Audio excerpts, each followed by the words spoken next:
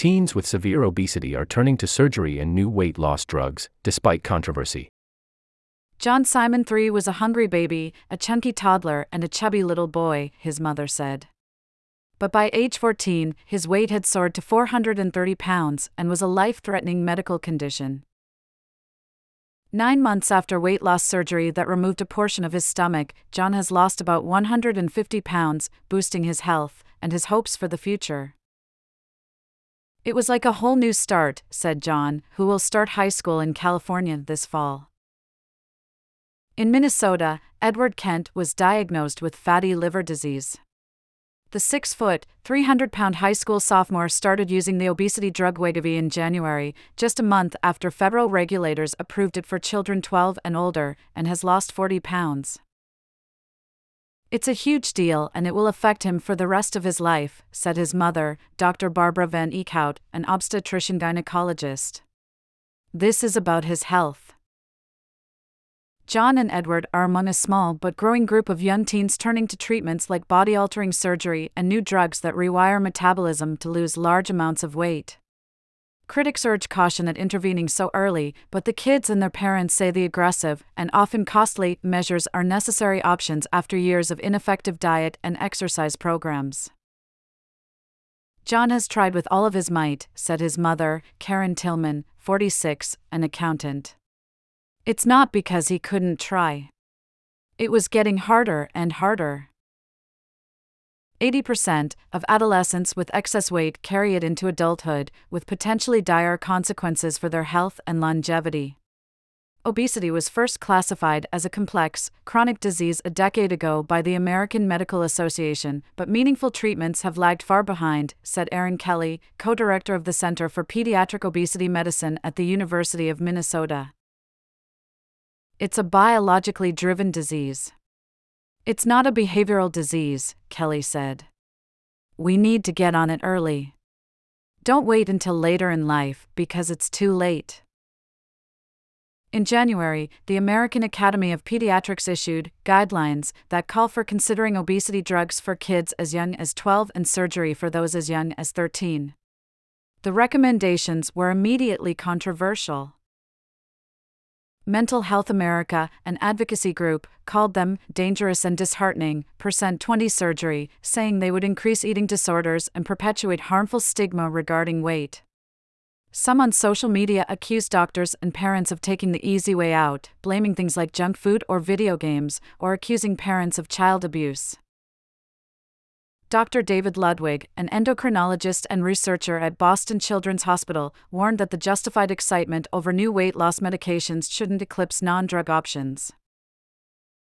"Especially for children, diet and exercise must remain at the forefront of obesity prevention and treatment," he wrote, in JAMA.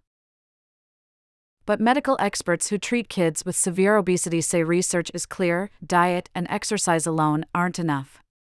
More than 240 diseases are associated with excess weight, including liver problems, diabetes, and inflammation, and the signs show up early, said Dr. Janie Pratt, a Stanford University surgeon who performed surgery on John Simon.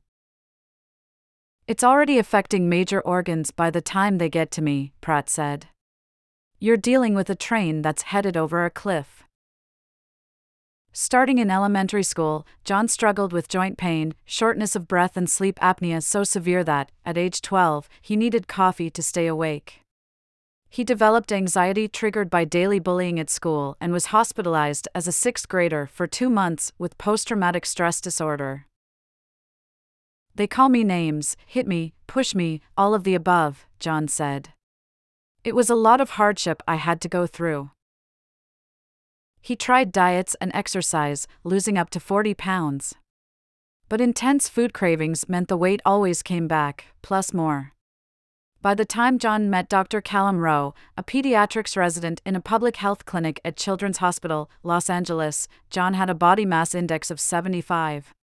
It was way off of the charts that measure body mass index, or BMI, which is regarded as a flawed tool but widely used by doctors to screen for obesity. John, who has a shy smile and a soft voice, asked for help. He said he wanted to go on a journey to wellness, Rowe recalled. "I found that very profound for a 13-year-old. He's an old soul to have that level of insight about what can I do to change my situation? Said Rowe, who referred John to the Stanford Medicine Children's Health Weight Loss Program. It meant traveling to Palo Alto, 350 miles north, but Karen Tillman said she was ready to do anything. His weight was just going up by the minute, she said. Sign-ups for the Stanford surgery program have doubled since the release of the AAP guidelines, Pratt said. It is among the busiest sites in the U.S., performing more than 50 of the 2,000 pediatric weight loss surgeries logged each year. John was fortunate, fewer than 1% of children who qualify for metabolic surgery go through with the procedure. Doctors can be reluctant to refer, and families either don't know it's an option or it costs too much, experts said. Fees run upwards of $20,000 and can be as much as $100,000. John's surgery was covered by Medi-Cal, California's Medicaid program, which paid for 47 operations for kids ages 11 to 17 last year, according to state health records. Across the U.S., Medicaid coverage of weight loss surgery for kids varies significantly by state. On average, children who receive weight loss surgery lose about a quarter to a third of their body weight, studies show. But about 25% of kids regain the pounds and need further treatment, Pratt said. With Wegovy, adolescents lost about 16% of their body mass over nearly 16 months in a clinical trial. Those who take obesity drugs, requests for which have soared at Stanford and nationwide, regain weight once they stop, research shows. Some taking the drugs see potentially serious side effects like gallstones and inflammation of the pancreas. Edward Kent has responded well to the obesity medication, which has turned off his ravenous appetite. Like a light switch, his mother said. At a recent exam, Edward's liver function had returned to normal. John Simon has lost about 35% of his body weight in less than a year.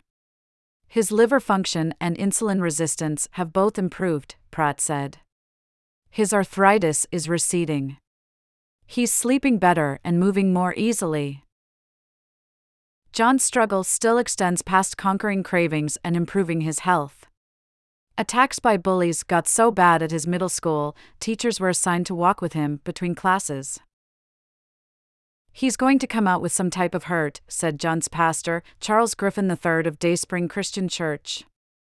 The prayer is that when he does come out of this, he will be stronger. John graduated this month from his middle school, where officials wouldn't comment on steps they took to address the bullying.